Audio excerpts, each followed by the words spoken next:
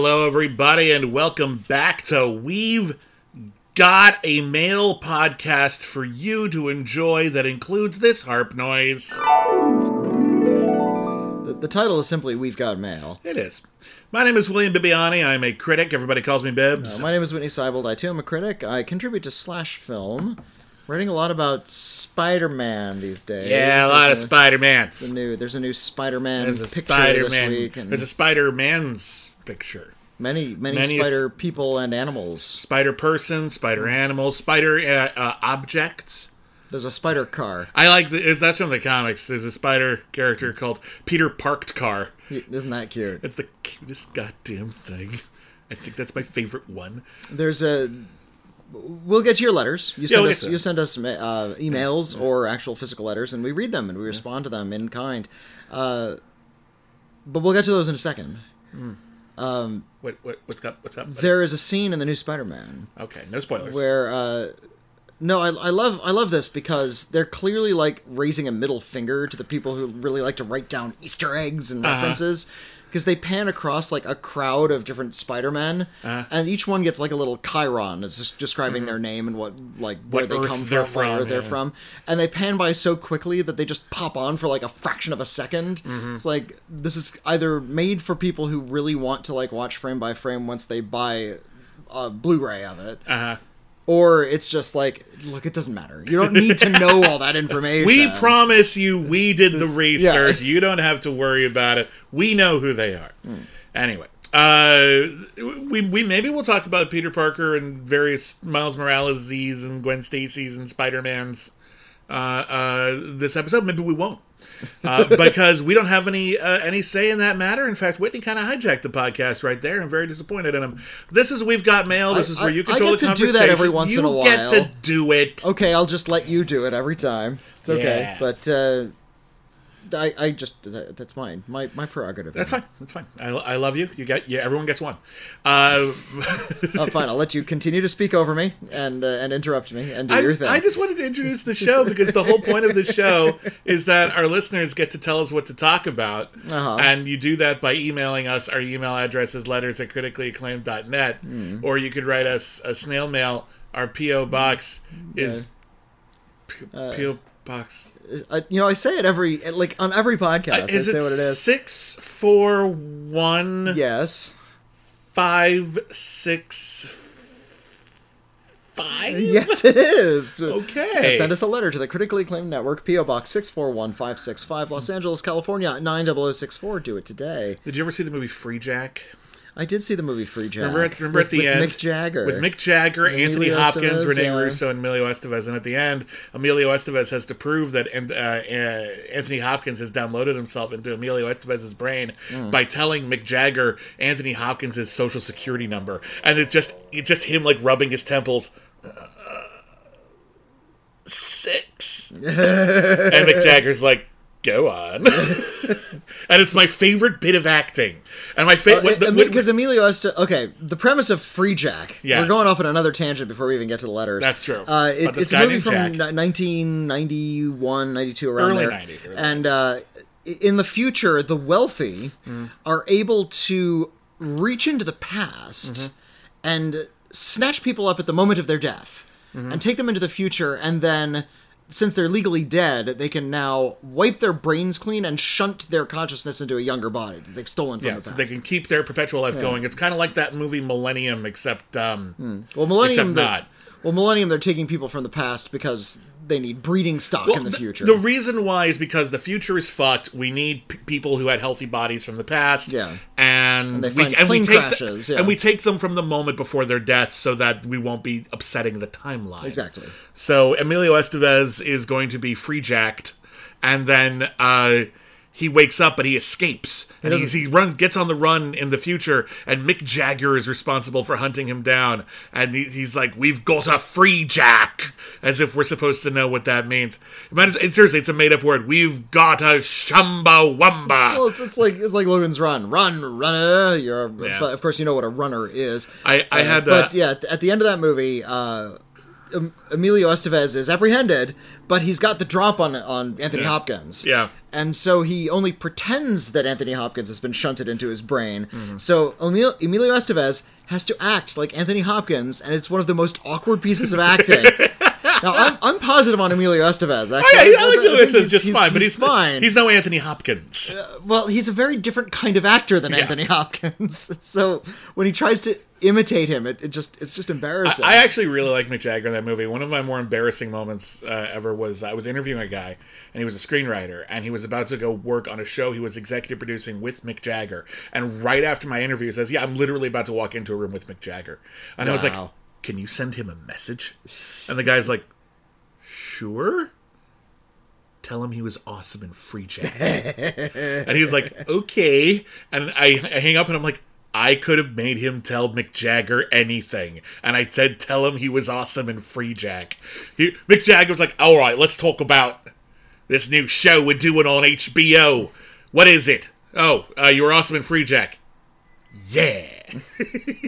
Yeah, I was. It'd be really awkward to bring up, like, Altamont or something. Here, remember Altamont? Don't talk about Altamont. It's a miserable experience. Anyway, we promise we'll make up this, 6 minutes we wasted at the end of the show. We'll go a little long. Whitney, yes. let's read some emails for the love of God. Oh, fine, if we must. All right. Here's a letter from Andrew. Hello, Andrew. Hey, Andrew. Hi, Bibbs and Whitney. I've been loving your new show, Thank Godzilla It's Friday. Yay! Thank you so much. And the discussions about how the U.S. film industry completely butchers translations of international media. I keep bumping up against something that's been bothering me, though. Okay. In describing these mistranslations, you keep using the word boulderize. I do not think that means what you think it means. Did we boulderize?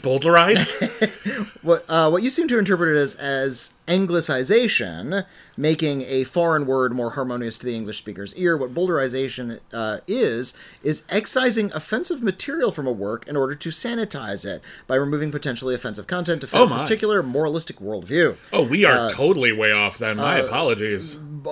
Hang on a second. Right. A mild form was recently the editing of Splash by Disney to cover up Daryl Hannah's butt, so as not to offend the viewer's delicate sensibilities. Boulderize also means to sort of shorten or abridge in a way that changes the meaning a little bit. Either way, we were using it wrong. No, I was using it correctly. You were using it, abridging, I'm looking it up right now in Merriam-Webster. All right. To expurgate something such as a book by omitting or modifying parts considered vulgar, which is clearly not what we were doing. Yeah. And the second definition is to modify by abridging, simplifying, or distorting in style or content. So technically, yes, but that's like the fifth definition. It's the second definition, thank you. Well, the second one you just read. It's the third part of the second. I'm using it correctly is my point. I want to defend myself. Okay, all right. I want to throw you under the bus. I see you're trying to do that. But I am Mr. Furious. I lifted a bus once. You pushed it, and it was in kind neutral. of push. It was already moving. A little bit. No, I wanted to defend myself. Right. I feel like I was using the word correctly. Let's finish the email. But we're both correct because those are both definitions of what boulderize means. But there is, however, a more common usage, and that can be potentially confusing. I suppose so. Yeah. To continue the letter, though, I do love what you do, and your insightful commentary on movies always makes me think. Good, I'm glad. I particularly enjoyed the recent Iron List on fairy tale movies, and how passionate you both are when it comes to films that you love. The Princess Bride is among my favorite films, so I was very happy to see it make the list. Yay. Hard to disagree on Labyrinth, though, Whitney. I'm one of the assholes who's only kind of warm. I like Labyrinth, but I don't love Labyrinth. You need to lead with that, because sometimes you sound like an asshole to Labyrinth. I don't... it's fine. You come across Labyrinth can take it. Labyrinth can take me being an asshole to it. Everybody else is very kind to that film. There is much more of a story there than you get credit for. What the film is about is Sarah's journey growing up, becoming more responsible. She wasn't in love with the Goblin King. The story she's play-acting at the beginning is that the Goblin King is in love with her, not the other way around. She's simply obsessed with the fantasy world. She doesn't believe in the goblins at the beginning of the film when she makes her wish. The theme is her putting away the trappings of her childish imagination, and it persists throughout the movie, but the ending suggests that it will always be part of her world. We were often told that the things we loved as children we were not allowed to take with us into maturity. Labyrinth says we can grow and still maintain that spark of childlike wonder. Always look forward to the next episode of any of your shows. I do miss Cancel Too Soon, but I understand that the time commitment that show entails. Thank you for all the time you put into entertaining us, Andrew. Cancel Too Soon is never far from our thoughts, but it is sometimes hard to put into our schedules. Yeah. I'm totally with you on Labyrinth. I don't think it's the greatest fantasy film ever produced or anything like that, but I love it to pieces. I think it's got both personality to spare. It's wonderfully designed. David Bowie is... That was my first experience with David Bowie, I think. I don't think I probably heard his music beforehand, but I didn't like have a face to put to it. So basically, I saw him in Labyrinth, and I'm like, that's it. That's the epitome of human civilization. That's everything we have been working towards is David Bowie. And thank you for showing me that at an early age. I've peaked a little young, but that's fine. I love Labyrinth to pieces. But yeah, Boulder Rising. Yeah, it's... Yeah, I guess there are multiple definitions. Some may be more common than others. I suppose maybe the reason I use that second definition more frequently is because that's how I encountered it.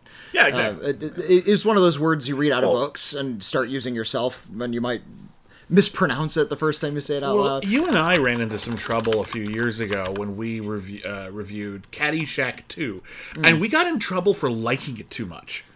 From the director himself, Alan Arkush wrote in and said that we were wrong about the movie he made because we liked it, and he hated that movie that he made. Yeah, like everyone hates Caddyshack 2. The people who made Caddyshack 2 hate Caddyshack 2, and we're the critics saying, hang on a second, if you actually watch them and you set aside the nostalgia, Caddyshack 2 is not only quite funny, it's arguably a better film than the original. Like it's about stuff and has stronger characters. Yeah. It's not just people hanging out being jerks. Yeah, it feels like it was actually like crafted by people who wanted to tell a story and make a movie rather than found in an editing room after a bunch of like comedians did some improv stuff and stuff. Yeah. Like that can work. I just argue that Caddyshack 2 works great. Anyway, that's not my point. My point was the bigger objection that Alan Arkush had, and I understand.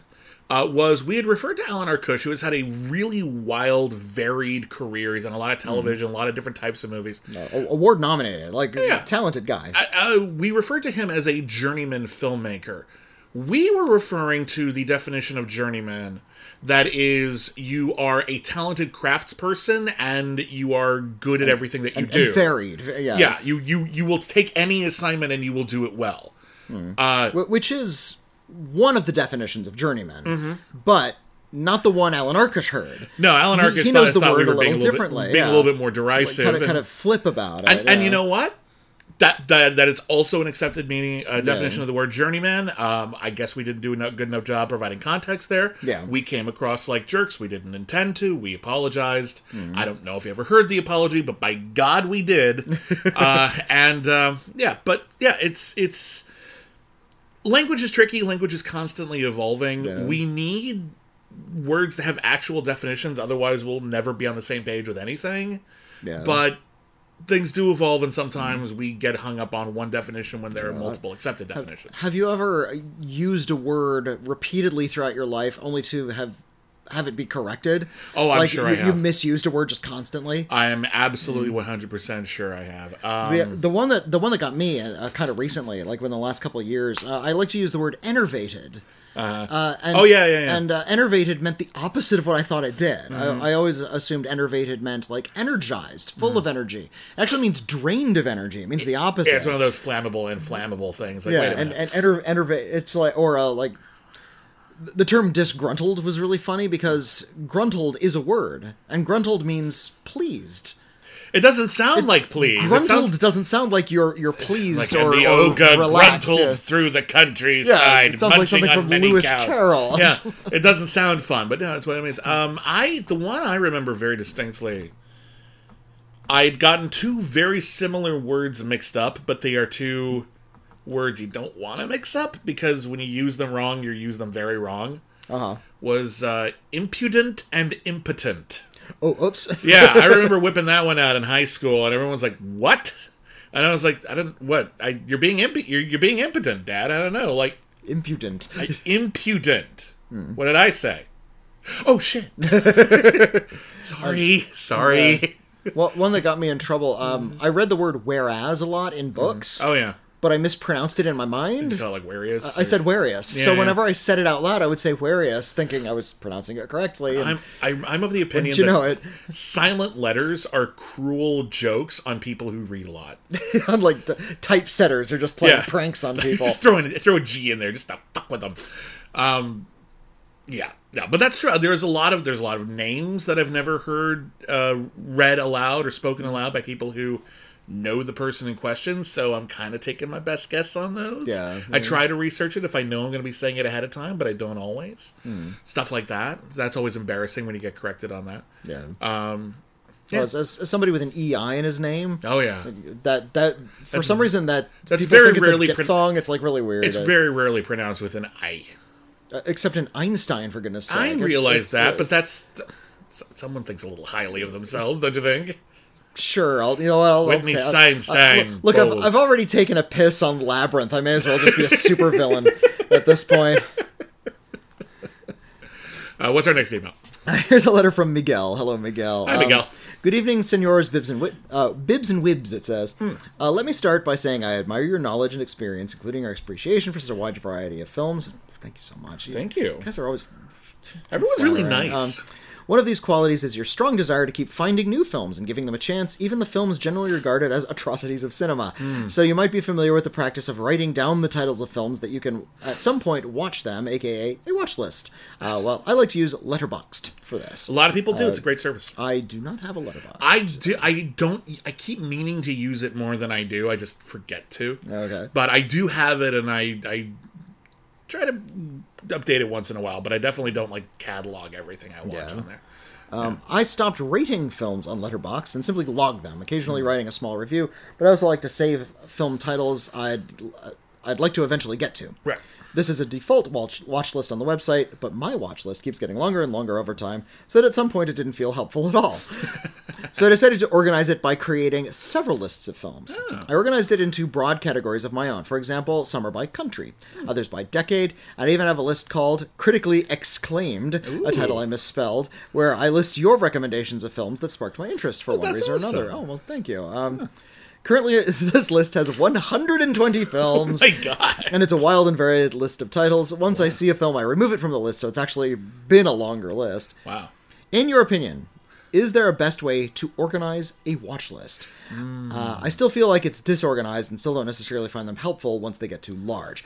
Secondly, what's the best way to finally watch those movies? They keep getting longer, and I try to imitate what you guys do by creating my own small movie marathons, but I found myself at times lacking the will to get through them. Yeah. What are some tips you guys can do to share on making the process fun and educational? Thank you for taking my email. I'd love to give you both a hug someday. A fan of your work, Miguel. Miguel, thank you so much. That's very kind of you. Hugs. Thank you. Yeah, we all have our watch lists. Sometimes they're more official. Like I've had long notebooks full before Letterboxd existed, full of movies that I need to get through, and I would go through local blockbusters and just find them and rent them. Yeah.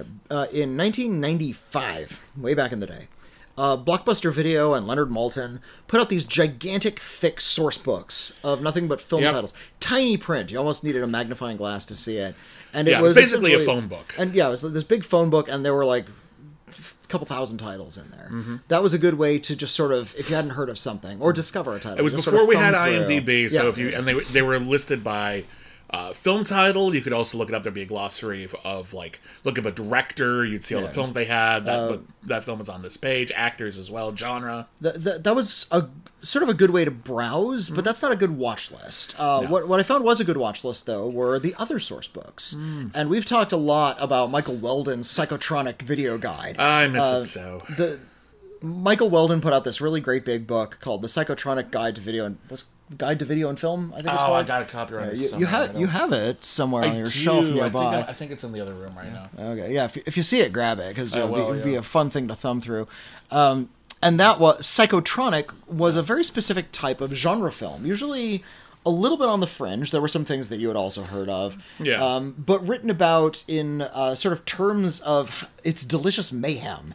Yeah. This was a weird film by a weird guy, and it's got like people getting their heads ripped off. Well, that's a fun movie. A lot of those it. like Leonard Maltin kind of film guides, and I love Leonard Maltin to pieces, but they're very opinionated. They are reviews as well. Yeah, there's with a star ratings rating on things. each one. And I find that a lot of mainstream critics, be they Roger Ebert, Leonard Maltin, or whoever you're thinking of, can be a little dismissive of genre and culty stuff sometimes. Well, it depends on the critic. Especially when we were growing up, I found that was rather common. And the Psychotronic Film Guide was very positive on the idea of cult films. They didn't like everything, but they were excited about them, and that enthusiasm like could peeled off the page in like chunks. And you could like devour it. Those kinds of guides were a lot more helpful for me, because if I want to watch a movie, you start thumbing through that. It's like, just thumb through point, and you get an idea. Of course, now we're in the online world, and those kinds of guides don't really exist anymore. Well, you can get an old one, but they'll be out of date now. Because they were out of date the second they were published. I'll say though, they're out of date, but those movies still are out there. That's and they're true. still fun to watch. There's just more stuff that should be in there, but all you're not going to get the worth... newer movies. But if you want to just delve into the old stuff, those are great. That's true. It's a good point. When it comes to sort of curating your, then later on, after sort of I had gone through those books, I started looking up the top 100 lists that various outlets were publishing. Village Voice had one. Roger Ebert had one. The AFI had one. It's weird to me. I printed those out on little cards and kept them in my wallets, and I just crossed them off as I went along. A lot of them had little checklist marks on them. The AFI Top 100, the American Film Institute Top 100, they asked a whole bunch of filmmakers, famous people, filmmakers you'd know, to present their picks for the best American, specifically American motion pictures ever made. And they released a list in 1998, and then they released another one 10 years later, and they released a few in the interim that was more focused, like the biggest movie stars of all time, or the best movie quotes of all time. They have not updated that list, and I think this is the year they need to do that, because I know people, because it's been 25 years. Yeah. I know people who still say that they are working their way through the AFI Top 100 list. And from 2008. From 2008 or the 1990s. And listen, for the most part, I don't agree with everything on those lists. For the most part, that's a perfectly okay place to start your filmic journey. You're going to be focusing almost exclusively on American films, but you should probably see most of the films on there. I think that list is overdue for a reappraisal and for some and de-canonizations. For me, the thing that helped me get through a lot of my watch lists was I had some books as well that I would like, okay, I'm going to see everything on this list or whatever. But what really helped me was to gamify it, to turn it into a little game. Okay. So I have this giant list of movies. Can I find a way to put them into more manageable sizes? And then take all of these films. Let's say I'll take every single, every single film by this director. Let's say I hadn't seen that many Hitchcock movies yet. I'm going to become an expert in Alfred Hitchcock. I'm going to watch these 20 Alfred Hitchcock movies, and that's my goal. And what's cool about that is that when you're done getting through that list, you have probably seen more of those movies than most people that you know. And at the end, you haven't just seen a few cool movies, you've become a little mini expert on something. And then you can become a little expert on something else. That's how actually is how we do a lot of our podcasts. That's Thank Godzilla It's Friday is part of that. We're going to go through all the Godzilla movies. You've already done that for another project that you've done. That's how you saw them initially. Yeah. I want to do the same thing, and we're expanding that list a little bit. So when we're done with that podcast, I will have seen every Godzilla and Godzilla-related movie, and I'll be able to say, I know of which I speak when I speak of Godzilla. And that little reward at the end, one little token of pride, maybe I'm not the greatest expert on it, but I can say that I've seen them all, and my opinion about the series might mean more than if I hadn't. That makes it worth it for me. That's a goal to reach. So you could do that. You could do every movie in a series, every movie by a filmmaker, every movie on your list from a certain decade, every movie on your list from a certain genre or subgenre. Oh, I'll go through every movie on my list that's a romantic comedy. I'll be the romantic comedy guy for the next few months. That helps me. That helps me get through it. But there's a lot of different ways. And if that isn't working for you, Yeah, I don't know. There's the Whitney had some good suggestions as well, but like, yeah, I find just making it smaller, manageable chunks at the very least, I think is the best way to do it. However you do that, smaller, manageable chunks. Or if you're the kinds of person who's just sort of constantly accruing titles you'd like to see, doing it by year typically helpful. It can be useful to paint a picture of what everything that was going on around that time artistically. Yeah. Also, schedule it. Have a night a week where you're going to watch 2 movies on your list. Yeah, if it's a good idea. Yeah, invite people over if you can. Once you have shorter lists, you'll be able to choose those films a lot more easily. But that's going to be movie night. Yeah, and so you'll be thinking about it ahead of time. I'm going to watch this one come movie night, and that'll help you get at least a couple out of the way. And rituals are nice. I like rituals. They help. They help mark the time, and that sounds like like you're just kind of like scratching into the wall of your prison cell. But I think if you don't have any sort of traditions, you look back over a large spans of time, and sometimes you're like, where did the time go? And now you can say, well, I can tell you where the time went. I watched all these movies. That was cool. I had this night that I did it with friends, or it was a date with myself, a concept that I'm struggling to get used to, but it's a good idea to take time for yourself, to pamper yourself a little bit, to remember what did Dale Cooper say in Twin Peaks? Every day, get yourself a present. It's like a date with yourself. This is my night. I'm going to put on 2 movies. I'm going to order a pizza. I'm going to drink a glass of red wine or whatever the hell makes you happy. And I'm going to watch those movies, and that's my Thursday. Nice. And that can be a really lovely thing. Or you can invite other people. You do whatever you want. Yeah.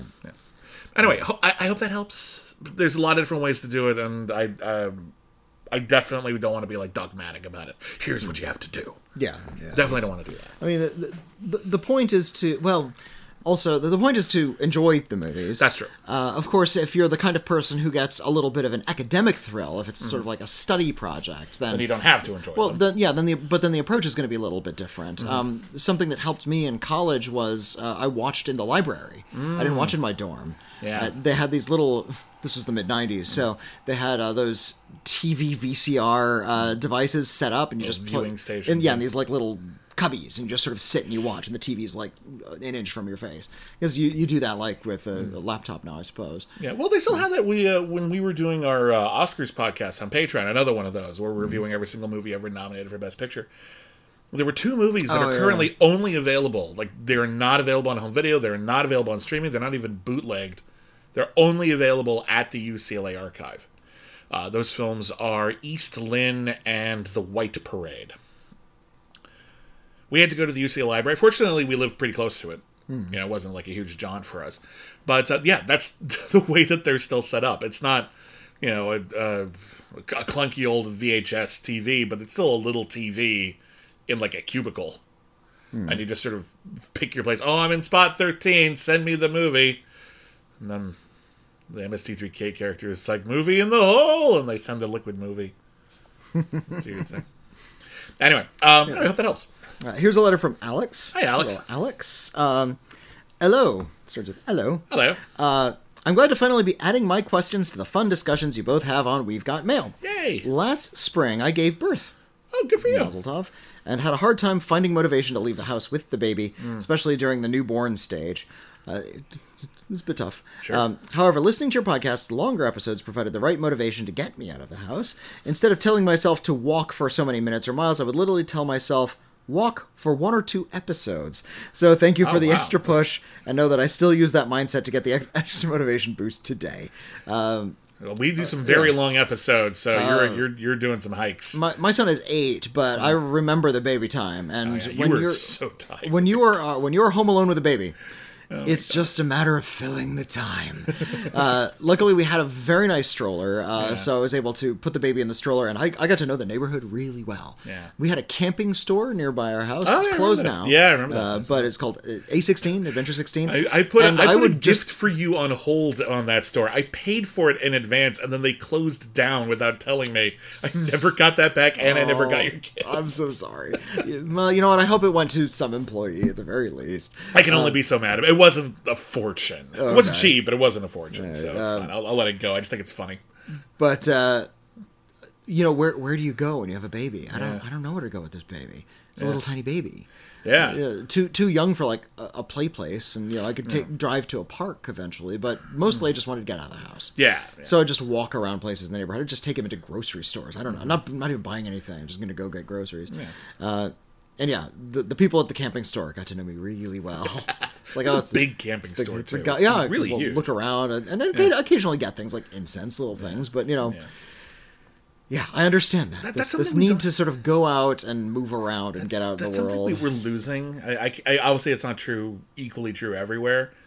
But here in LA, there just aren't as many, like, stores to go to hang out.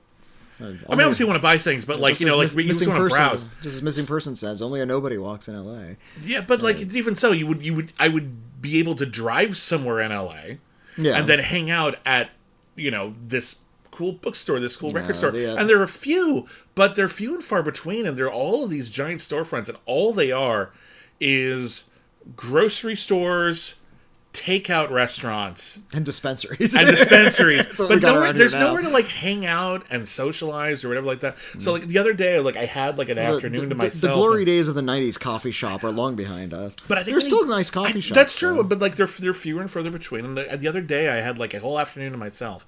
Like, all of a sudden, like, for the first time in a long time, I'm like, there's no one here. Mm-hmm. I want to leave the apartment. I'm a little stir-crazy. I haven't, like, had an opportunity to go anywhere. I should go somewhere. Yeah, just walk. I spent 45 minutes in a chair just trying to figure out the fuck am I going to do? Well, what do I want to do? Where do I want to go? And I wanted to go. I didn't just want to walk. I wanted to go somewhere. Okay. I wanted to have a destination and do something. You start walking and you figure out on the way. That's the secret. You don't have that much walking around this. Pardon? We don't have that much in walking distance around. No, but you'll figure it out. Even if you just end up at like local liquor store. I eventually found a comic book store like in Culver City that I went to that I hadn't gone to in forever. And I went and it was great. And I frequented them and they were a local business and I bought some things and it was nice. But there just isn't as much to do to walk around in. So I'm glad that we were able to make the journey more regimented. Yeah. Like we were able to help in some way. It's nice. Thank you. Anyway, on to the questions, yes. Alex. Number one, and there's 5 questions here. Okay. So, number one, do biopics have an obligation to be a truthful adaptation of a person? I had a discussion recently about The Greatest Showman, about whether it's a biopic or not.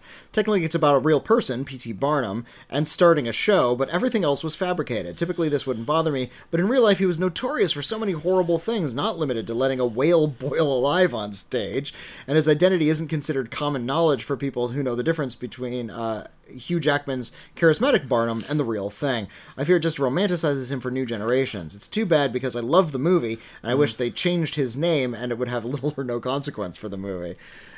For something like The Greatest Showman, I'm okay with all of the changes because I know P.T. Barnum would have loved it. I think that would save the movie for me is if it just had like an opening, like a little opening crawl.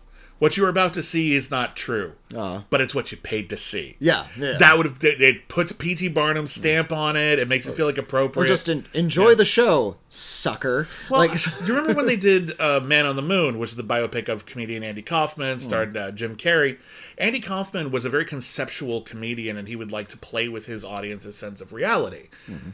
When the writers of the film, and they had written some of the best biopics of the era, Ed Wood, The People vs. Scott Larry Alexander Flint. and Larry Karaszewski. Yeah, really, 2 of the screenwriters that made me want to study film. I was really admired everything that they did.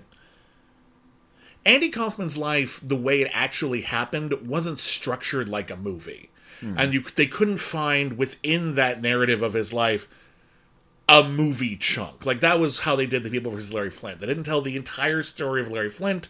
They told the story of the Supreme Court case. Yeah. Everything relevant leading up to it, and then it ends with the Supreme Court case that he was involved in. That's the narrative. Ed Wood, it focused on his relationship with Bela Lugosi. Boom. That was the narrative. We don't show his whole life. We don't need to see his whole life. We tell the story within it. Especially the end, which was really miserable. Very depressing. And even the Bela Lugosi stuff is really sugar-coated. When it came to Andy Kaufman, he just didn't have that. And so they realized the only thing we can do in order to tell his story in a biopic is to move things around for dramatic purposes. And then they realized Andy Kaufman would have been fine with that. Yeah. And what they did to take the curse off of it was the movie opens with Jim Carrey in character as Andy Kaufman, and I'm not going to do the voice because I can't. He's too good. But he just comes in and says, "Hi, I'm Andy Kaufman, and this is my movie. It has come to my attention that they changed a bunch of things for dramatic purposes. So I cut out all the baloney. Anything that isn't true isn't in the movie. The movie is much shorter. It is now over." In fact, this is the end of the movie, and they rolled credits. Showed the credits, and that was the gag. Yeah. I think a movie, it's tricky because on one hand, if a movie is... Well, if a movie it depends on the goal of the movie. That's going point. It does vary. I think there are good examples in both. There are a lot of Hollywood biographies are meant to be entertainments. And as such, they have to, by necessity, reduce a human life to essentially screenplay beats. Yeah. Here's the moment when they're at their low point. Here's a moment at their rise of success. That's why a lot of the music biopics tend to feel kind of the same, even if the musicians are very different people. I don't think you've ever actually seen it, but if you've ever seen... you, Whitney, specifically. But if anyone's listening has ever seen Walk Hard, the Dewey Cox story... I haven't seen Walk Hard. It is a merciless deconstruction of every Hollywood biopic trope. Yeah. It is... It kind of just ruins all of them. Like, even the good ones. Like, Ray is a very good movie. I like Ray. Excellently crafted. The performances are wonderful. It's pretty respectful while also not ignoring things. And then once you see Walk Hard, you realize just how much they just shoehorned a person's life into a formula. Yeah. And on one hand, that's what we come to see. We probably go to see a biopic of most people because we like them or are interested in them. Uh-huh. Sometimes we go to see a biopic of someone who was a piece of shit, and that's why we're here. Mm-hmm. Like, we're here to see a biopic of, like, Vice, for example, was a biopic of Dick Cheney, who a lot of people don't like. And the people who do like him, that movie was not made for them at all. His heart exploded the other day, and somehow he's still alive. It's incredible. You remember when he shot a guy in the face? Yeah, and that guy apologized. The guy he shot in the face apologized to him for getting in the way of his gun. Absolutely incredible. But they don't all have to be love letters. They don't all have to be hagiographies. A lot of them are made with the participation of the families and their estates, and as a result, a lot of them kind of emphasize the good parts. If you've seen Straight Outta Compton, Dr. Dre and Ice Cube were very involved. Producers. They were deeply involved, so can't really criticize Dre. There's a scene near the end of Straight Outta Compton about, Dre, you're going through all these hard times right now. What with those assault charges and all? Wait, what? What was that? What was that about the assault charges? Did you tell me about the assault charges? We didn't see that scene. I'm amazed you brought it up. Yeah. You know? It's like when you're watching that movie Air, which is about the history of the Air Jordan and how that shoe came about. And Jason Bateman. Just says, I should feel bad about the sweatshops that we have, but mostly I'm concerned about keeping the love of my daughter. Wait, what was that? Go back one. So we're not going to talk about that, but we will mention it briefly as an aside in a scene that's supposed to make you endearing. Okay. And it's tricky. Like, and then you get a movie like Blonde, which is they try to say it's not a biopic of Marilyn Monroe, but it's also about Marilyn Monroe's entire life. It's like that movie aspired to be like a mood piece about Marilyn Monroe. It's like a bad mood piece and like a mean-spirited one too. I saw a Blonde and Elvis as having similar goals, and that they were trying to sort of capture a vibe. Well, tell a biopic of the popular image of a certain kind of celebrity. Except one of those biopics hates the person. Blonde seems to. Hate might be the wrong word. I don't think it hates Marilyn Monroe, but it does see Marilyn Monroe as just a poor victim who had no agency in her life. Right. That's not entirely accurate about her. It's not accurate, but it's also not fair. And this is what I think is a big part of it. If you're going to be untruthful in a biopic, and you can't be entirely truthful because you weren't there for every moment of their life, at the very least you're making up dialogue. There's always stuff that you're making up. If you're going to be particularly untruthful, you'd better have a good reason to do it. Yeah. Now, that reason might be because it's entertaining and we're going in a completely bizarre magical realism vibe and we're not actually going to be that accurate, and that's apparently clear from the beginning. Fine. We're focusing on one particular perspective in order to make a larger point about that person or art or the era, and as a result it's going to be a little skewed, but it's abundantly clear based on the narrative that we're telling that we have that perspective. If you're not clear about that, and here's something like Blonde, where it's like, yeah, it clearly has a tone, but it was also just Marilyn Monroe's life. And I found that one to be on the irresponsible side, because it shows her life as completely without joy or even agency. And that infuriated me. I'm like, why are you making a movie about this person if I don't even get the sense that you really love them? Well, that's also, like, I would think if somebody like, who's like a good miserablest, someone like Lars von Trier had made something like Blonde, which was and sort of his thesis tends to be humans are built to suffer, something really kind of bleak. But he's angry about that. Though. That's the difference. I don't think if Blonde had ended with like Marilyn Monroe like punching JFK and like all this, like it would have taken like a hard right, I think, at some point if Lars von Trier had done it. Or if it had gone into something fantastical, like she ends up in hell. And we see her talking. But maybe it's the cool hell. Like the hell, like where all the cool people end up. Like she goes to hell and she's like weeping in agony. It's like, no, but then she's ruling in hell. Like something completely, totally inappropriate. Weird. But I don't know. At least that would have had a thesis. Yeah, Alex Cox is Blonde. I think it's a bad idea. But anyway, would love to have seen Alex Cox do. Well, old Alex Cox. Maybe not contemporary. But anyway, it's a complicated scenario. There are biopics I like that are not very faithful. There are biopics I like that are very faithful. There are biopics that are very faithful that I think are junk, and vice versa. It is, I think, largely based on what is the particular purpose of the particular film you're watching, and whether what they're doing is reasonable, entertaining, responsible. If it's like a Hollywood biopic, its goal is to be entertaining. It's going to fudge the truth, and I think most audiences kind of sense that. You don't see Rocketman expecting to go home depressed. It's also good to like do a little research, make sure understand what has been fabricated. We should always encourage people never to get their whole history from movies. There's also a certain kind of movie that is trying to be informative and trying to tell people about maybe an obscure character in history. That might be the only way you ever even knew they existed. How could your perspective on that person not be skewed by the motion picture you just watched? So sometimes those films, when they're trying to be informative, then it's actually responsible to be more accurate to that person. Yeah, it's tricky. You don't want to be entirely beholden to history, but you also don't want to. You do have some responsibility to make sure that you're not warping the minds of your audience. So it's tricky. Say goodbye to your credit card rewards. Greedy corporate mega stores, led by Walmart and Target, are pushing for a law in Congress to take away your hard-earned cash back and travel points to line their pockets. The Durbin-Marshall credit card bill would enact harmful credit card routing mandates that would end credit card rewards as we know it. If you love your credit card rewards, tell your lawmakers, hands off my rewards. Tell them to oppose the Durbin-Marshall credit card bill. Question number 2. Okay. If you were both studio heads and had $100 million to spend on whatever you wanted, while also hopefully making money for the studio as well, what projects would you push or invest in? What writers, directors would you want to on board to help see the projects through? Example, James Wan for Saw Insidious. If I had $100 million, I'd give it to charity.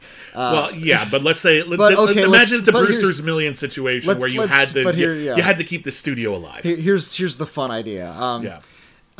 Roger Ebert put this idea in my head, and I've been thinking about it ever since. Aardman Animation, Castle Blandings. Yeah, that's a good idea. From P.G. Wood. P.G. Woodhouse in Aardman Animation style. It was famously adapted as Jeeves and Wooster. No, Jeeves and Wooster is different. Oh, is that different? I thought they were connected. Castle Blandings is a different series. Oh, my bad. Okay. You do Jeeves and Wooster as well. Why not? Oh, yeah. Do a Jeeves and Wooster Aardman show, Aardman movie. Do a Castle Blandings movie in Aardman style.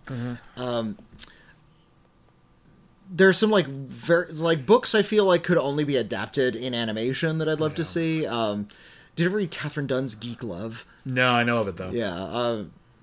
Can't film that one. Not in live action, but I think that would look really cool in animation. Like, I get Phil Tippett in there. Yeah. That's cool. I would probably go the Blumhouse route. Okay. Rather than like blow it all on a couple of big projects, I would take that $100 million and do a variety of smaller projects with hopefully some breakout appeal, but take some chances as well. Up and coming filmmakers would be nice. Up and coming filmmakers. Okay, you have $100 million. Blumhouse has like a pretty hard and fast rule, like nothing under 5. Make 20 films with 20 first-time directors. Well, you probably need some of that for like marketing and stuff like that. But like at least make 10 films. At that point, at least 10. Like with $100 million to make 10 movies with interesting young filmmakers with something to prove. Yeah. You develop those projects. You try to make them as exciting as possible. You find the right release date for them. And if you make them that cheap, they don't have to make a lot of money to make a profit, and you can keep on doing that. Yeah. If as long as some of them are profitable, you're good. You can even afford to take a few losses. So I think that's a good business model. I really do. I think, honestly, I think maybe I would like, in order to like be on the safe side, I would like splurge and buy the rights to like one of the bigger horror franchises that hasn't been like updated in a while, like Pumpkinhead.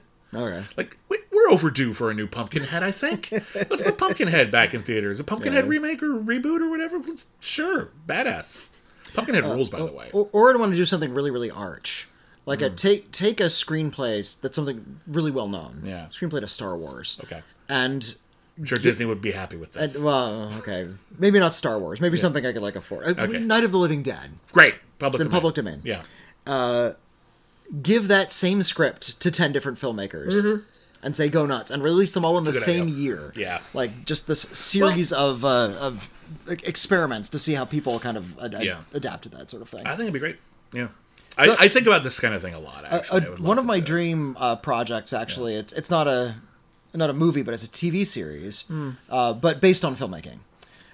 It's sort of like Chopped, where you're given a basket of limited ingredients and you have to make a dish out of those things. You give filmmakers some obstacles. It's the Five Obstructions the series. Yeah. You hire a filmmaker. Yeah. If you can get famous people, great. If not, no worries. But you say you have to make this script. Everybody's handed the same script, but each of them is given a different set of creative obstructions. You have to film it in a certain amount of time, a certain location. Yeah, you have to film it on a certain format. Yeah, it has to be done in French, but no one on the production can speak French. Yeah, that kind of like stuff. Something, Yeah, yours is a silent film, yours is a musical film, but tell this story, but do it like in that way, and then you kind of have a contest at the end. You have like a panel of judges. That sounds fun to me. Problem is, it'd be really time consuming. Anyway, there were rumors that they were going to remake The Five Obstructions with Martin Scorsese, but apparently it was just rumors. It was never really a thing. Oh, like Lars von Trier was going to challenge Scorsese next? I don't know if it was Lars von Trier, but like they were going to try like Scorsese, like remake Taxi Driver, but with these rules or whatever like that. Oh, interesting. I don't think watch The Five Obstructions, by the way. It's an excellent film. Lars von Trier is very fond of a filmmaker called Jürgen Leth, is his name. And he said, I love you at the short film you did back in the 60s.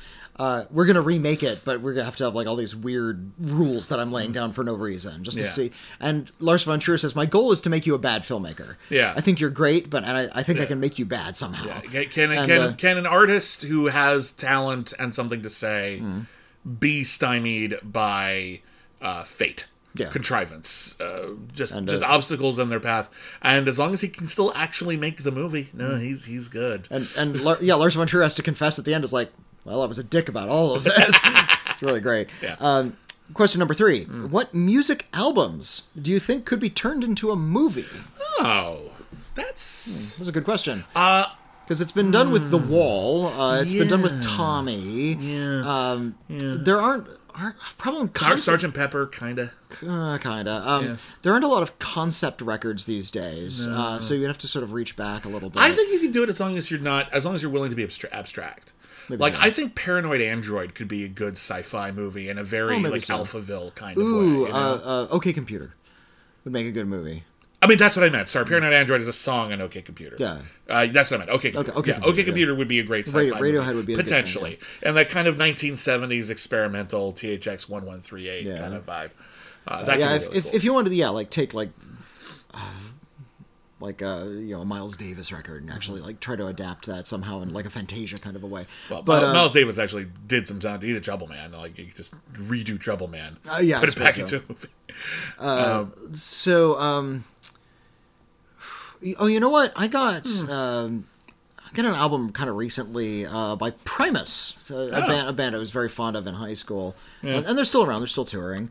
And they put out a record called The Desaturating Seven, which was based on the Ulderico children's novel The Rainbow Goblins. If you remember The Rainbow Goblins. Maybe not a lot of people know this one. It's about little goblins. Each one, there's 7 of them. One for each color of the rainbow. And the paintings are really cool looking, these little goblins. They wear these robes. And what they do is they throw lassos up into the air, and they capture rainbows, and they squeeze all the color out, and they eat it. And they rob the sky of color. They're kind of like these villains characters. And they've heard of the Valley of the Rainbow, and they take this long journey out to the Valley of the Rainbow. The animals and the plants sort of catch wind that the goblins are coming, so they have to sort of come up with a conspiracy as to how to stop the goblins from coming and gobbling up the rainbows. Wonderful paintings, wonderful artwork in that book. Came out in like the early 80s, I think. Yeah. Primus made a record about the book. Oh. And I would love to see not an adaptation of the book, but a musical of the record that Primus made. Nice. And it would make this great sort of...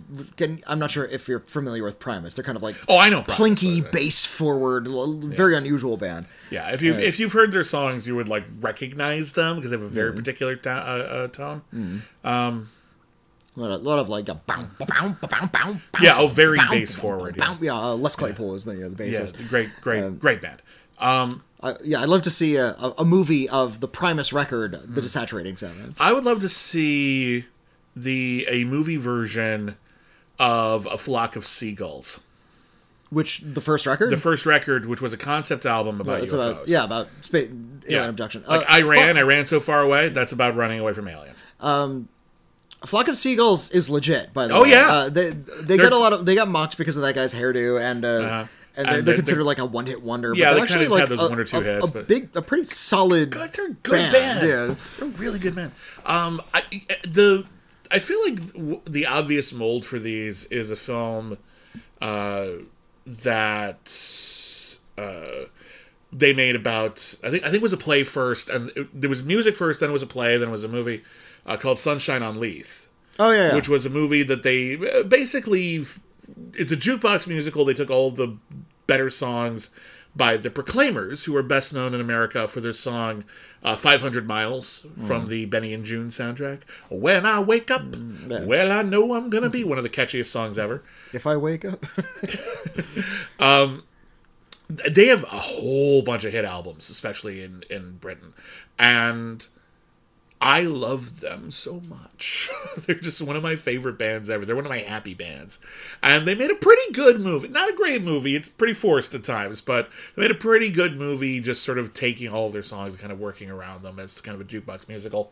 Yeah, I think I would like a sort of an experimental Giorgio de Metropolis OK Computer one. And then more of a fanciful sort of pop opera Flock of Seagulls.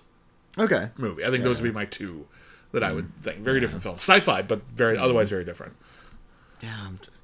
Like idea. There's some wonderful albums that I think would make like some good Fantasia-like project, like short films based on each song. Yeah. But hard to think of like a movie that would have like a story to it. Not every album has a clear narrative like that. But some albums do are focused on a theme. Yeah. And some of the ones that have like narratives are either based on something. What do you think of Across the Universe, the Julie Taymor movie? I like that movie. I kind of like it too. Yeah, a lot of people. There's two schools of thought on All Across the Universe, which is a jukebox musical Julie Taymor made. Julie Taymor, the director of Titus, and she did The Lion King on Broadway. Incredible filmmaker. She did a musical set to the music of the Beatles, but set in the 1960s where there were no Beatles.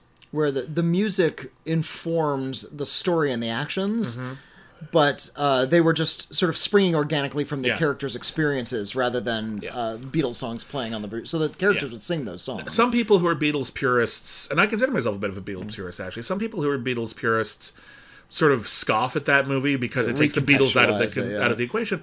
I kind of like it because I think it argues that what the Beatles were capturing was endemic of the era, and what even if the Beatles weren't there, the sentiments would have existed, maybe in a slightly different form. So yeah, it's big and brash and silly sometimes, as a lot of Tamor stuff is, but I like that movie a lot, actually. Starts with Jim Sturgis turning to the camera and singing "Girl." There was a... Wait, no, that's Moulin Rouge. I just did that. Is there anybody going to listen to my story all about the girl who came to stay? And he tells the story of the girl who came to stay. I see what you did there. Yeah, some of the songs are more forced than others, but it's good. I like that movie. And somehow they worked in being for the benefit of Mr. Kite, which makes no fucking sense. Well, they decided to make an acid trip. It's set in the 60s. There was this TV miniseries in like the early 2000s or late 90s that was called The 60s. And then they did the 70s and the 80s as well. Right. The 60s was a huge hit, and it was basically, we're going to tell a story about a family, like a big sprawling family, and by sheer coincidence, every interesting thing that happened in the 60s, this family was involved, was there. Yeah. One of them was in the army, one of them was a hippie, one of them was all, and it is mawkish and maudlin and contrived. And if it had Beatles music, it would have been the exact same movies across the universe, I swear to God. It's basically the same thing. Wow. It's pretty amazing. Right. Anyway.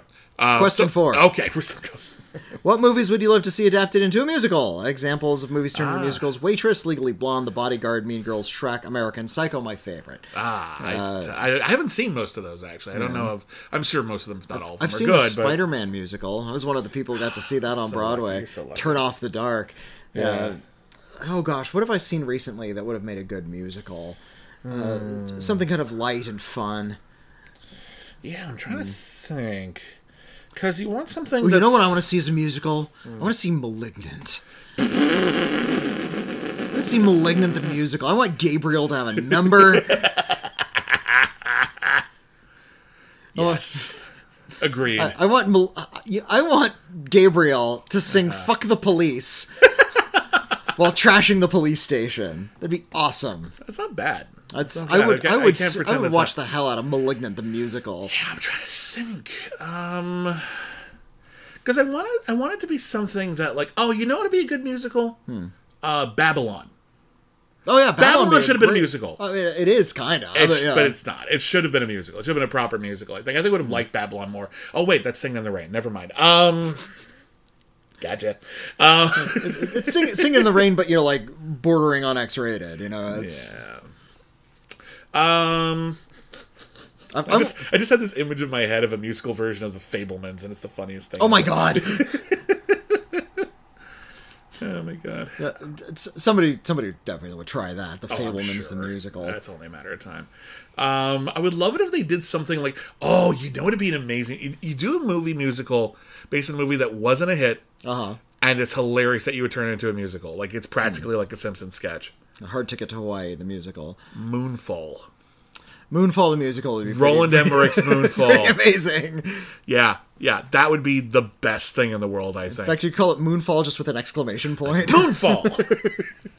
Love it. It ends with this heroic number, "You're part of the moon." No. You could work in like an old class. You could sing Blue Moon. Yeah. In Moonfall the musical. Like license that one. Oh yeah. Well, there's so many moon songs. There, just look at the soundtrack to An American Werewolf in London. They're like all moon related songs. Yeah, just do that basically. Bad Moon Rising. Something. Oh, there you go. And question 5. Yes. Do you boycott or have great difficulty watching movies with unsavory specific Hollywood creatives? My husband and I recently had a discussion about Woody Allen after I mentioned that I actively avoided his movies after learning about the allegations against him. Before learning about the allegations, I had binged a handful of his movies, but have since decided not to watch any of the others because I have a difficult time separating the art from the artist. Given the nature of the plot of several of his movies, Manhattan, I haven't been able to bring myself to watch any of his other movies. Thank you so much for reviewing and answering my questions. Alex, P.S. As a member of the Call to Action podcast from forever ago, I would like to thank you both for being two of my favorite parts of the SD community, the Schmodown community. As a whole, I loved having you both participate in my Schmobait show when it was hoppin', and you're always generous and a hoot of a good time on and off the screen. Thank you for loving Hellbound Hellraiser 2 as much as me. separating the art from the artist, that's going to be a matter of your own personal ethic, whether you can stomach that sort of thing. My philosophy is that technically you can separate art from the artist, if only through ignorance, just by not knowing who the artist is. But you don't have to. You can choose. You can also choose to watch movies with an asterisk. Like, I want to watch this movie, or I have to watch this movie, but I know this person was a shit, or I don't approve of something about it, and that's just... it's just a big old elephant in the room. You can put an asterisk next to something and maybe not enjoy it in the way you used to, but you can't turn that off now. You can appreciate it while also acknowledging that the person who made it is horrible. The Ren and Stimpy show was very important to me as an adolescent. And, that kind of timing and that kind of sense of humor really informed me as an adolescent. And it informs a lot of shows today. It's hard for me to sometimes watch a show do a Ren and Stimpy riff without realizing who you're riffing on. The Ren and Stimpy show, kind of brought the idea of a creator-based cartoon show into mainstream acceptance, and John Kay sort of spearheaded that. And then you learn that John Kay was being very unsavory with teenage girls. Like, really grotesque stuff, actually. And, he's persona non grata now. He's not allowed to make anything. And, and that's right. And the thing is that it's there are variations in this as well, because there are certain people who they were creeps, or they were monsters, they were criminals, but they're dead. And you're not necessarily helping their career, nor does funding their defense fund. Yeah. Well, and nor are you contributing to their perceived success, so that you are placing other people in a position to have to work with them, and they might not be safe or comfortable, and so supporting their career isn't necessarily great. We sometimes have to watch movies that have people in them who are gross or have done gross things. There are people who I avoid, just because, they made a movie, and maybe I'll see it at some point, but I'm very distracted. Yeah. That's it. That's what it boils down to. Is I can't watch the movie without thinking of the gross stuff, and that's not helping the movie any. Yeah, I can't. It's just very, very difficult. It's especially difficult with someone like Woody Allen, who puts so much of himself into those movies. And so much of who he is and his strange proclivities kind of reflect on allegations in real life. So it's really difficult with somebody like Woody Allen. And also he's a filmmaker who had talent as well, and a lot of his movies were significant or influential in some way. We're doing our show Only the Best, and it's eventually we're going to have to get to Annie Hall, and we're going to get Crimes Misdemeanors was nominated as well. Bullets Over Broadway was. Bullets Over Broadway, Hannah and Her Sisters. A lot. We're going to have to watch some of those. Zelig was up for Best Picture. I think Zelig was. Right. I think it was nominated for some Oscars. I don't think it was Best Picture. But eventually we're going to have to deal films. with that. I'm not looking forward to it, but and same with Roman Polanski. Exactly. Roman, and these are sort of like influential voices in terms of the way cinema moved. Harvey fucking Weinstein, for God's sake. Kind of exploded a lot of the indie movie scene in the 1990s. Considered a very important figure. A lot of the most prominent movies of the turn of the century have the indelible stamp of Harvey Weinstein on them. Yeah, that's not great. It's seeing his name in front of these movies is now going to sting a little bit. And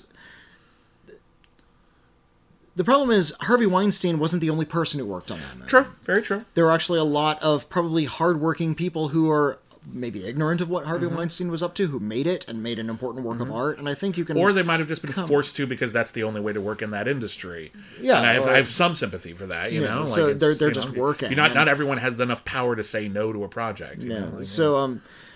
When it comes to something like that, I think it's perfectly all right to watch something that Harvey Weinstein produced, because a lot of other talented artists put on it. I've heard it spun this way before. If you go to any movie, even ones that are made by people who you know to be perfectly decent, you go through the credits, you're going to find some assholes. Almost guarantee you some of the people in those credits will have been real shits at some point. But that's my point. You can separate art from the artist constantly, because you don't know the backstory of every single person who worked on it. Another thing I find curious is... But once you know, you know. Yeah, once you know, you know. And it's easy for us to wrap our heads around a monstrous person who committed a horrible act. I can still watch L.A. Confidential because Kevin Spacey is a small part of that movie. He's only one. So I feel about Seven as well. Like he's not ubiquitous in the film, you know. But when he's on screen, I'm like, oh, it's distracting. Yeah, it's a little distracting. I found it curious though that people are able to do that with Monstrous People. Like, separate the art from the artist. I don't want to watch a film by Roman Polanski. That's your prerogative. Don't. But what about something like a corporate entity that does unethical things? Yeah. Look up the legal push and pull between Warner Brothers and the country of New Zealand when it came to the making of the Hobbit movies. Yeah. They pressured local politicians to change labor laws so they didn't have to hire local talent and could like import people and pay them less. Yeah. That's unethical as fuck. It is. It is. But you're you right. don't hear about people boycotting Warner Brothers over stuff like that. And that's tricky because like we talk about a lot about how various studios, like Disney, for example, which I support Disney in their fight against Ron DeSantis. I'm also very opposed to Disney for a lot of the other shit that they do. Well, the hundreds of other unethical things. When you're that gigantic, there's a lot of different things that you're connected to. You might simply be the financier of a movie and not actually have that much to do with it. A lot of the things that Disney creates or the people who work at Disney creates are good or interesting or fun, at least. And they're connected to Disney, but are they Disney? Like, as a whole, like, is it really fair to add the taint of Disney's, problematic corporate practices to my view of the film? I think what it boils down to is these are decisions that I think there's some that are clearer than others. Yeah. In terms of there are people who maybe we shouldn't go out of the way to support their career right now. But it's a big enough issue and a complicated enough issue that I don't think that there's one catch-all way to go about it. There's a lot of different respectable ways. I think the only way for me that I think is probably the wrong way to go, and people might disagree with me on this, is to ignore the reality once you know it. If you don't know it, you don't know it. But if once you know it, to ignore it, or to actively say to yourself, or even subconsciously say to yourself, I care about enjoying this movie less than I care about the real-life tragedies surrounding it. Yeah. That, for me, is the wrong way to go. It doesn't mean you can't watch the movie, but I think what we say is we put an asterisk next to it. It's this movie, but there's also this other thing, and we can't pretend that that's not there, A friend of mine put it this way. A friend of mine, he's a big metalhead, likes, metal, listen to death metal, like the really dark shit. Sure. And he says that, when a lot of allegations started to come to light about stars in Hollywood and producers and actors and comedians and what have you, and that just proved to be like criminals and sex pests. Yeah. He said he was used to that because he was already a metalhead. Yeah. He was used to hearing that his heroes were just horrible people. Yeah. And I spent my 20s trying to like push limits. I saw some pretty extreme shit in my day. I was trying to provoke myself, trying to see where my limits were. Yeah. It kind of gave me a bit of a thick skin, when I'm watching documentary films with like actual animal death, that kind of stuff. I was in my 20s. I was, trying to get into the sick shit. If you have that sort of a thick skin, there's going to be a point where you can watch anything, and you're going to be okay with it because you're watching a movie and you understand that horrible people made it, and you're not okay with the crimes they committed, but you're okay with the fact that horrible people sometimes make art. Whether or not you can roll with that darkness is going to depend on your character. I think there's a good line, and I don't think it's always used in this context. But there's a good line Roger Ebert had where he said that movies are machines that create empathy. No. I'm paraphrasing that. But that's what they do. They create the ability to empathize with other people, and other characters, and other situations. If you are watching movies because you care, because you're connecting with artists or the characters that they're telling stories about, if you're using the art to expand your ability to care and value things, it's probably going to be hard for you to completely separate Yeah. those things because you're being taught to care about things, and then there are some people who want to say, but you shouldn't care about this real thing because this is just a movie. Yeah. And that makes it complicated. Yeah. It really does. I sympathize with that. Again, I think the only bad thing we can do is pretend it doesn't matter. You can absolutely watch things, but I just think to pretend it didn't happen or doesn't exist, that's not the healthy thing to do. It's basically just to say, we can't unknow what we know. We try to not support actively people who, if they were welcomed back into the industry, would be doing harm or bringing people into situations that they would be uncomfortable in or unhealthy. And beyond that, we do our best. So, yeah, as critics, there are certain people who are just absolutely persona non grata, but there's still also movies that you and I just have to watch. Yeah. Because that's the gig, and it's not always the fun part. And if I were assigned a film that was made by a monster, I would do my due diligence. Yeah. I'd watch it and see, but I would be careful in my review to bring up the context. Yeah. I wouldn't review it without context. Yeah, you don't That's wanna, not my job. Yeah. Plus, that's not the way I write. I have to contextualize everything. Yeah. It's gotten me in trouble with editors before because I over-contextualize things sometimes. It's clarity. Yeah. I think it's important. I really do. Yeah. It's like, hey, could you get to the review faster? No, I need 3 paragraphs of context before I even get to the movie. Just sprinkle in the occasional, the movie's fine, but first let me talk about this. I had to start training myself to say something about the movie up front and then put my 3 paragraphs of context. That's the trick. I did that too. I did that with my... I do with almost everything I do. Yeah. The intros to my reviews tend to be like, why are you starting here? Okay, 2 paragraphs, this will make sense, I promise. It happens a lot. Just follow me closely. Anyway. Another letter? I think we have time for one more, because we said we started with a digression. We'll do one extra letter. All right, so here's a letter from Dr. Nova. Hi, Dr. Nova. Dr. Good to hear Nova. from you again. Yeah, hi, Bibbs and Whitney. I am out of the movie sphere. I think completely out, and it's weird. Yeah. Movies during high school, and when I was depressed, were a major thing to me. Not only watching movies, but talking about them. But now I've changed a lot, and since 2021, I've watched far less movies and gained more hands and hobbies, which has led to mainly listening to podcasts while I do other stuff. Okay. Hands-on hobbies. Okay.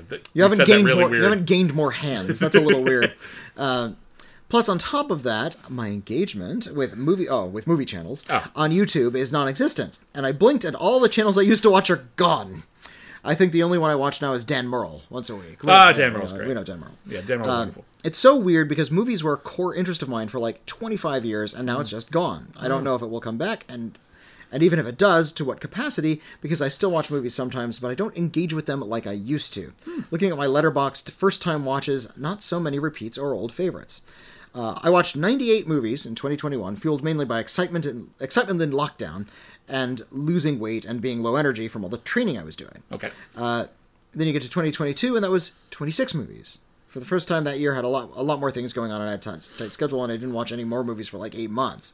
2023, 5 months, I've watched 14 new movies.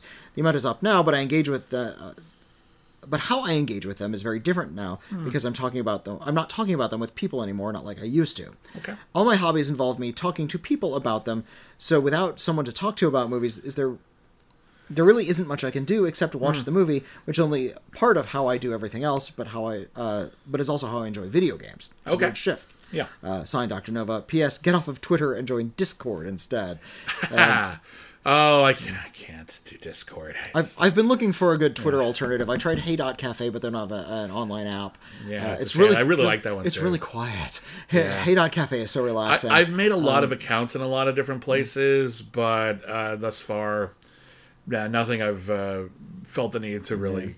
Basically, I'm there if everyone moves over there. Yeah. Where it starts to shift, that's where I will go. Yeah, but it sounds like what you're talking about. Twitter's turning into. Well, I mean, it's always been a sewer, but now it's just a worse sewer.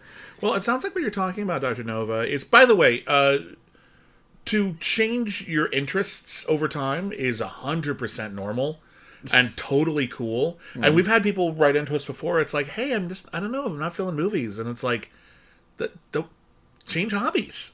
Do it. You don't have to. I know it sounds like we're just saying, we're kind of putting down our own agenda here. But, it's like we're a movie podcast. We'd very much like you to listen, but... Well, look, if we want you to enjoy movies. Yeah, if you're not enjoying them, what's the point? Yeah, if you're not into the medium, we're not going to force you. That's something we learned a long time ago. You know, when you're young, you're teenager, 20s. Yeah. You have strong opinions. You have strong opinions, and your tendency is to shame people who aren't in on the know. Yeah. Like, you haven't seen a Clockwork Orange. How Why are you? dare You're not you? a real movie fan. not a real movie God, fan. And- shut up, 17-year-old me. Well, when it's a bunch of 17-year-olds in a room and you're shaming each other, that's just good fun. When you move online and turn into an asshole about it, that's the issue. I think it can be gatekeeping and annoying either way, but it's more understandable. I feel like gatekeeping is like a phase through which everyone must pass. It's something you have to as long as you pass, that's the trick. You got to pass out of that Yeah. shit. But yeah, no, the No, what you're talking about is and this is the thing that I think is interesting, is the idea of movies as a social thing, because movies can be private. You don't have to discuss them with anybody. You can just watch them, feel the experience all to yourself, enjoy it, have it wash over you, contemplate it, and then go about your day. You don't have to make a social experience, but so much of a movie is a social experience. This is one of the things that people really felt the lack of during lockdown, was not being able to see movies in a big crowd. When people said the movies are back, the movies never went anywhere. I'm not a huge fan of that phrase. But the movie-going experience, as you cared about it, as a social experience, even with a group full of strangers, that was gone. And a lot of people love that. And I think that's one of the things that we care so much about movies about, is the idea that we're all looking at the same thing and having our own reaction to it. And those reactions feed off of each other and fuel each other. Sometimes it turns into groupthink, but, that's just, we all saw the same thing and had, our energy accumulates.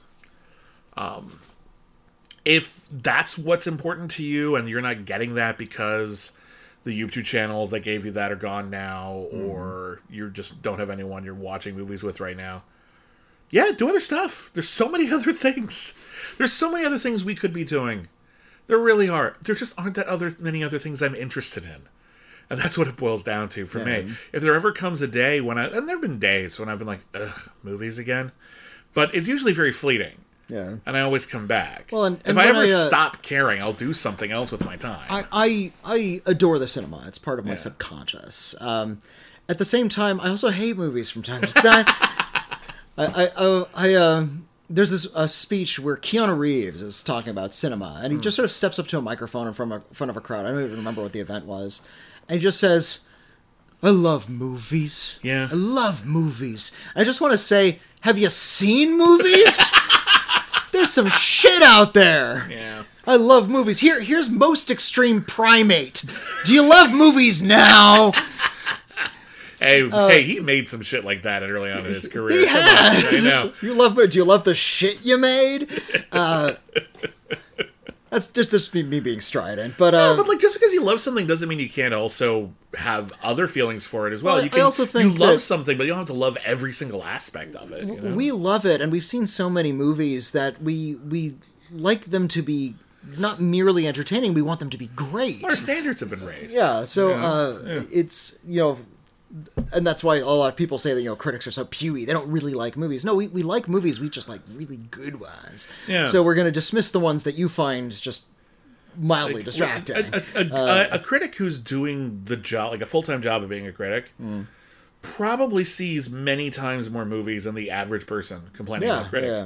Yeah. And as a result, their perspective is a little different than yours. Yeah. Now, if you're losing interest in cinema in general, and your interests are skewing in another direction, there's nothing wrong. With putting movies. And I don't think Dr. Nova is saying that, but I'm talking about because I know we've had other people bring this up to us in the past. If you've noticed that your interest in films is waning and that distresses you, and you actually are interested in picking up the interest again. That's a separate issue, and I'll first that. And again, not what Dr. Nova is talking about, but we're having a conversation. But that's a specific thing, and I've heard people saying, "I'm losing interest. How do I get interest again?" Yeah. Roger Ebert had a specific solution. He said, "Go back to the start. Go back to the earliest films you can find. Watch a lot of like early experimental shorts when people were just experimenting with cameras back in like the year 1900. Talk about the start of the cinematic craft. Watch a lot of really really old movies, old silent movies. Not get out of whatever wave you're aware of. Pre 1920. Just watch movies from there before the rules had been invented. Yeah, you'll find that there's a lot of excitement happening because people are excited about just the tools. Yeah. I've found that a great way to sort of rekindle interest is to move as far as possible out of your comfort zone. Watch a movie from a country you've never seen a movie from before. If you've never seen a movie from a certain country or even a certain continent, yeah, go there, see what it is, do some like cultural research. Watch a movie in a genre you've never enjoyed. Yeah, like if everyone says it's great, try to figure out why. Documentaries are a great place to go. Sure. It's like these are cinema, but at the same time they're kind of informative. So they're stimulating your mind in a different kind of way from a scripted drama. Read a lot. Read a lot, but also like read about movies. Sometimes we get so focused on the research of movies or like the study of movies that involves just watching the movies that we forget that they're actually really great books that can amplify that. I recently picked up a book, and it's been really inspirational, actually. Just how incredibly well written it is. It's a collection of critiques. It's called "It Came from the Closet: Queer Reflections on Horror." I've seen that on bookshelves. Pick it up. It's great. I haven't read every single piece of it, but I've read a lot of it, and it's all very insightful, very personal stories from queer critics of all walks of life, talking about how various horror movies were important to them, and their readings, and particularly their queer readings of movies, including movies that I think the reason why I picked up the book, other than just I heard it was good, but when I looked it over and I saw like the table of contents, like here are the movies that are being written about. There was one that was like the queer reading of Jaws, and I was like, really, Jaws? You have my interest. Yeah, you have my interest. What is the queer reading of Jaws? What's the Django Unchained? Oh, you have my interest, now you have my attention. You had my interest, now you have my attention. Yeah. Which I always feel like is a little backwards. Like, you have my attention, but now you have my interest. Like, I know. But that was I want to ruin it for you. That was a great essay, and it really opened my eyes to a lot of things and a lot of the ways that other people view cinema. And it made me think about the way that I view cinema in a way that I hadn't really before. Again, I only discovered who I am and fully acknowledged my own queerness very recently. I went through like about 4 decades not really understanding it, and now I look back at, thanks to this book, I'm looking back at some of the horror movies I saw early on that I connected to, and realizing that some of the things I connected to were speaking to me subconsciously in ways that I really wasn't thinking about. And now I look back at like how I view Nightbreed, and I'm like, oh god, that movie is so ace. Okay, great. Okay, cool. All right, so now I'm like, it's exciting to me. Yeah. So like, it's just to get this lens. So, and to see the other people's lenses through it. So I recommend that book, by the way, if anyone wants to read a good book about just horror and film criticism and queerness. But yeah. I've hyped it on the show before, but I'm very fond of A.O. Scott's book. Yeah. It's called Better Living Through Criticism, and it's just this series of essays he wrote about the art of criticism. A.O. Scott, by the way, left film criticism. By the way, he was just sick of it, and he even wrote in sort of his final piece that he loves movies, but he also kind of hates them. He sort of resents the power cinema has over him. And he wrote this really good book about sort of the nature of criticism, and it sort of explores how criticism is a very unusual art. It's an art form unto itself. Yeah. Its medium is other art, and that's kind of the way it's unusual, how... all art is a reaction to something, but film criticism is a reaction to very specific works of art. Yeah. And but of course, if you look at art in a certain way, all art builds off of previous art, doesn't it? Exactly. And life itself. Like, you have something in your life you're unhappy with. Harold Bloom talked a lot about the anxiety of influence. Harold Bloom, another problematic figure, I understand. But, sure. He talked about how, can you take influence without making it seem like you took influence? Because, the pressure of the artist is to be original. So every work of art is, in a way, a criticism of other art that came before it. Either you're approving of previous art and imitating it, or you're rejecting other art and doing something opposite. Yeah, exactly. And so criticism is just a little bit more explicit about it. It's sort of this blend of an artistic reaction and an analytical paper, making it this really kind of all-brain... He's very highfalutin about criticism. That's how I approach it, too. I think that's how I think when I think about criticism. Yeah. And of course, A.O. Scott is incredibly well-read. He's incredibly cultured. He knows a lot about just the history of art. So it's also... tickles the intellectual part of my brain as well.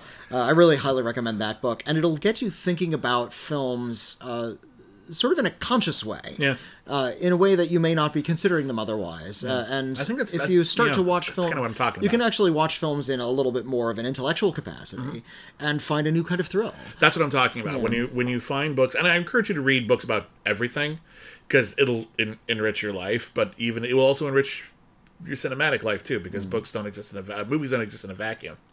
They exist in a world with life and other works of art. But to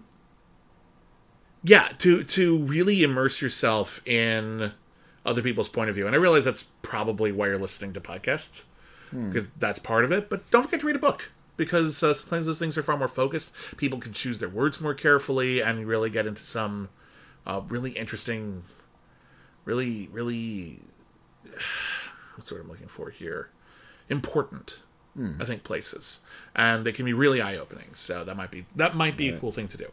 But in any case, Dr. Nova, we hope you keep listening. But regardless, good for you. I hope things are going really, really well on your journey, and all those new hobbies that you got and everything are going really well for you. I hope you're really, really happy, and I hope that for every single person listening to this show. Thank you for joining us. Thank you to everybody who wrote in. If we didn't get your email, we apologize. We might read it next time. You can always try again. If there's ever anything super important, you can always poke Whitney. You can write in. Our email address is letters@criticallyacclaimed.net. Whitney, what is our P.O. Box? Send us an actual physical letter to P.O. Box 641565, Los Angeles, California, 90064. Yeah. We're on Twitter @CriticAcclaim. I'm @William Bibiani. I'm @Whitney Seibold. The Patreon. So patreon.com/ Critically Acclaimed Network.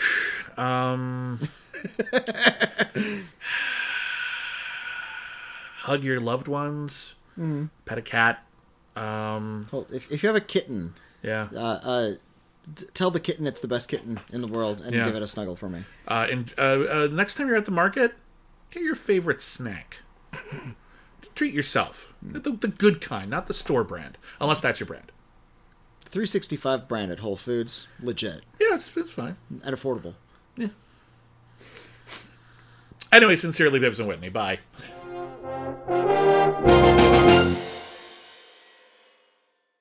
Say goodbye to your credit card rewards. Greedy corporate mega stores, led by Walmart and Target, are pushing for a law in Congress to take away your hard-earned cash back and travel points to line their pockets. The Durbin-Marshall credit card bill would enact harmful credit card routing mandates that would end credit card rewards as we know it. If you love your credit card rewards, tell your lawmakers, hands off my rewards. Tell them to oppose the Durbin-Marshall credit card bill.